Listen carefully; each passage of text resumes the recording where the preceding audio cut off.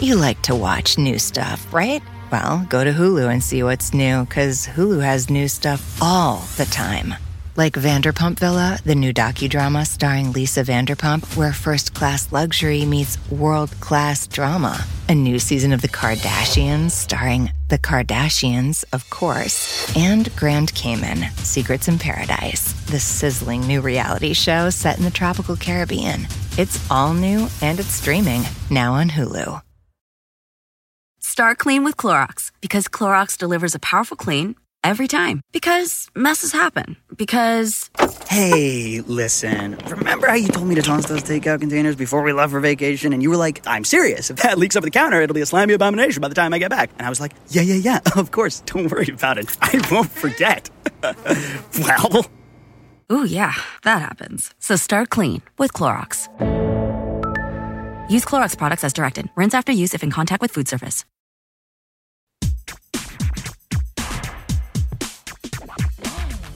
Grammar Girl here, I'm Mignon Fogarty. This week, I have a quick and dirty tip about the difference between purposely and purposefully, and a meaty middle about the Yuletide. A listener named Manasai says she's been avoiding the words purposely and purposefully because she isn't sure of the difference between them. I know that problem. I used to avoid words like that before I became Grammar Girl, but it's better to learn how to use them. So let's break it down, because the difference can be subtle. First, both purposely and purposefully come from an old French word that meant intention, and they're both adverbs, which means they're usually describing how you do something, how you do the action of the verb. Purposely is the word you want when you're describing something you're doing deliberately or intentionally, something you're doing on purpose. For example, if you know your sister is always late, you may purposely tell her the party starts 30 minutes earlier than it really does, so she gets there on time. And here's an example from the comedian George Carlin. He said, quote, "A lot of times when a package says, 'open other end,' I purposely open the end where it says that," unquote. He does it on purpose. Purposefully describes the action or demeanor of a person who's determined or resolute. If you want to convey a message to your brother across the dinner table without speaking, you may purposefully raise your eyebrows. Here's an example from the book Will Tanner, U.S. Deputy Marshal. He walked purposefully toward the horse, looking it in the eye as he untied the reins from the rail. It seems to me that purposefully is usually describing some kind of physical action, like walking, looking, staring, speaking, and so on. But that's not a hard and fast rule. You can also do things like communicate purposefully and live purposefully. Here's another example from the novel Night Talk. A woman wearing a knee-length black cashmere hooded overcoat and boots walked quickly, purposefully, down Los Angeles' Broadway Theater District. As I was looking for examples, I found a lot of people using purposefully when they really meant purposely, on purpose, and not nearly as many errors in the opposite direction, so you probably need to be more careful with purposefully. Here's how I remember the meaning. Think of purposefully, purposefully, as meaning full of purpose. Imagine a gesture full of meaning, those raised eyebrows, or an athlete full of determination. The shorter word is simpler. Most of the time, purposely just means someone did something on purpose. You like to watch new stuff, right? Well, go to Hulu and see what's new, because Hulu has new stuff all the time. Like Vanderpump Villa, the new docudrama starring Lisa Vanderpump, where first-class luxury meets world-class drama. A new season of The Kardashians starring The Kardashians, of course. And Grand Cayman, Secrets in Paradise, the sizzling new reality show set in the tropical Caribbean. It's all new and it's streaming now on Hulu. Remember the frustration of trying to memorize vocabulary and grammar rules, only to find you couldn't actually use the language in real life? Well, there's a better way to learn. Rosetta Stone is the most trusted language learning program with millions of users learning 25 different languages, and you can get it on your desktop or as an app on your phone or tablet. Rosetta Stone immerses you in many ways with its intuitive process. It's really different. You pick up the language naturally, first with words, then the phrases, and then with sentences. Plus, with Rosetta Stone's True Accent feature, you'll get feedback on how well you're pronouncing words. It's like having a personal trainer for your accent. Don't put off learning that language. There is no better time than right now to get started. For a very limited time, Grammar Girl listeners can get Rosetta Stone's lifetime membership for 50% off. Visit rosettastone.com/grammar. That's 50% off unlimited access to 25 language courses for the rest of your life. Redeem your 50% off at rosettastone.com/grammar today.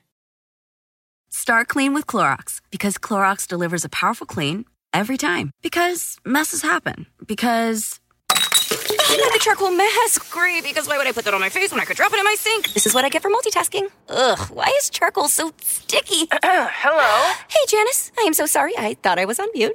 No, we don't need to reschedule. I'll just stay off camera. Ooh, yeah, that happens. So start clean with Clorox. Use Clorox products as directed. Next, we're going to get into the Christmas spirit by talking about the word Yule. You've probably heard this word hundreds of times. The Christmas song, for example, celebrates Yuletide carols being sung by a choir. And Have Yourself a Merry Little Christmas suggests we make the Yuletide gay. You can even spend hours in front of the TV watching the virtual Yule log on YouTube. We get that. We've done it too. In any case, what does Yule mean? It's a synonym for Christmas. If you wish people Yuletide greetings, you're wishing them Christmas greetings. And that weird ending, that's just an old-fashioned way of saying time. Yuletide means Yule time. The roots of Yule go back a long way. It comes from the Old English word Gjeol, spelled G-E-O-L, which referred to Christmas Day or the Christmas season. It's also related to the word Gjola, G-E-O-L-A, which referred to the months of December and January.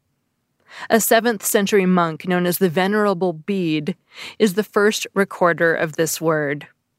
He described how the ancient Angles, a Germanic tribe who settled in Great Britain in the 5th century, divided the year into 2 halves, defined by the solstices.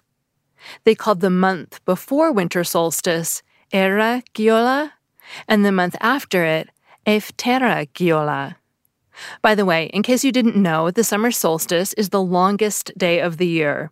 It occurs on June 21st or June 22nd in the Northern Hemisphere. After that, days get shorter and nights get longer. The winter solstice occurs on December 21st or 22nd, again in the Northern Hemisphere, and it's the shortest day of the year. After that, the days get longer and the nights get shorter. For the Southern Hemisphere, flip those around. This leads us further into the history of Yule. You see, this word is also related to the Old Norse word Yule, spelled J-U-L. Yule was a festival of the winter solstice, celebrated by Anglo-Saxons and Scandinavians.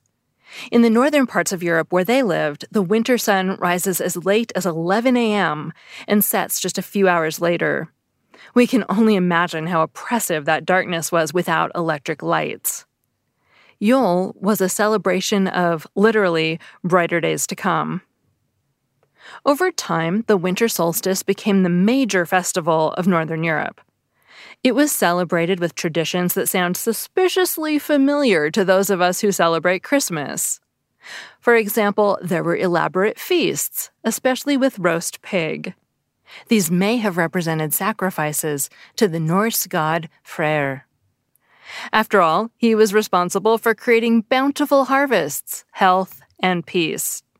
Furthermore, Freyr was usually depicted with a golden bristled boar named Eulenburste beside him. Festive greenery, cue holly and mistletoe, were also used to decorate for Yule. Holly was said to keep away evil spirits and witches. Mistletoe was believed to have magical powers of healing. In one story, mistletoe was used to both kill and revive Baldur, son of the Norse gods Odin and Frigga. Mistletoe berries are sometimes said to have come from Frigga's tears. And after Baldur was revived, Frigga declared mistletoe to be a symbol of peace, friendship, and love. And of course, people celebrated the coming of longer days by lighting huge bonfires, or sometimes just burning special logs on the hearth. These were often made of oak, in which Scandinavians believed lay the origins of humankind. You can think of these fires as the earliest versions of the Yule log that we know today. As Christianity rolled across the land, many people let go of their quote-unquote heathen beliefs and accepted this new religion. But they were loath to let go of their ancient traditions. And so feasting, the hanging of holly and mistletoe, and the burning of a Yule log were rolled into Christmas and became part of that holiday's traditions. By the way, you may be glad that some of the Yule traditions didn't continue. These included running around wearing animal masks, hanging dead male animals from trees, and placing the severed head of a sacrificed horse on a pole. Yikes.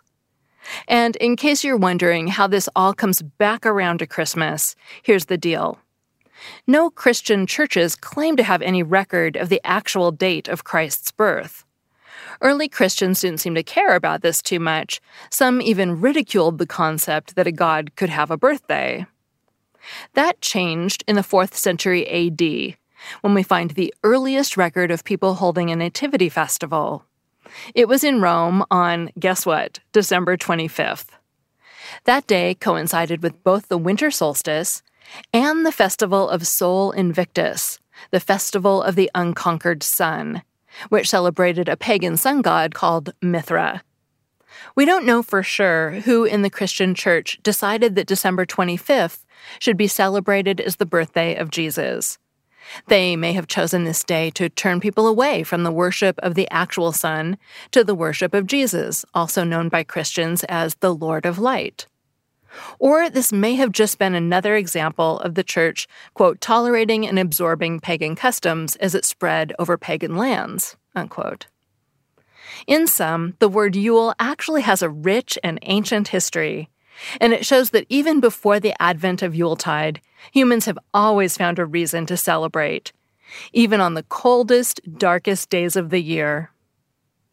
That segment was written by Samantha Enslin, who runs Dragonfly Editorial. You can find her at dragonflyeditorial.com or on Twitter as DragonflyEdit. I'm Mignon Fogarty, better known as Grammar Girl. You can find me online as Grammar Girl at Twitter and Facebook. And you can find all my old articles and podcasts at quickanddirtytips.com. And in case you can't remember a specific offer or code, you can now find links to most of my advertisers at quickanddirtytips.com/offers. That's all. Thanks for listening.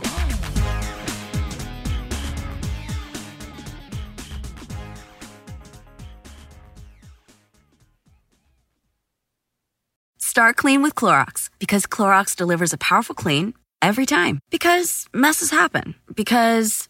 Hey, listen. Remember how you told me to toss those takeout containers before we left for vacation? And you were like, I'm serious. If that leaks over the counter, it'll be a slimy abomination by the time I get back. And I was like, yeah, of course. Don't worry about it. I won't forget. Well... Ooh, yeah, that happens. So start clean with Clorox. Use Clorox products as directed. Rinse after use if in contact with food surface. Imagine earning a degree that prepares you with real skills for the real world. Capella University's programs teach skills relevant to your career so you can apply what you learn right away. Learn how Capella can make a difference in your life at capella.edu.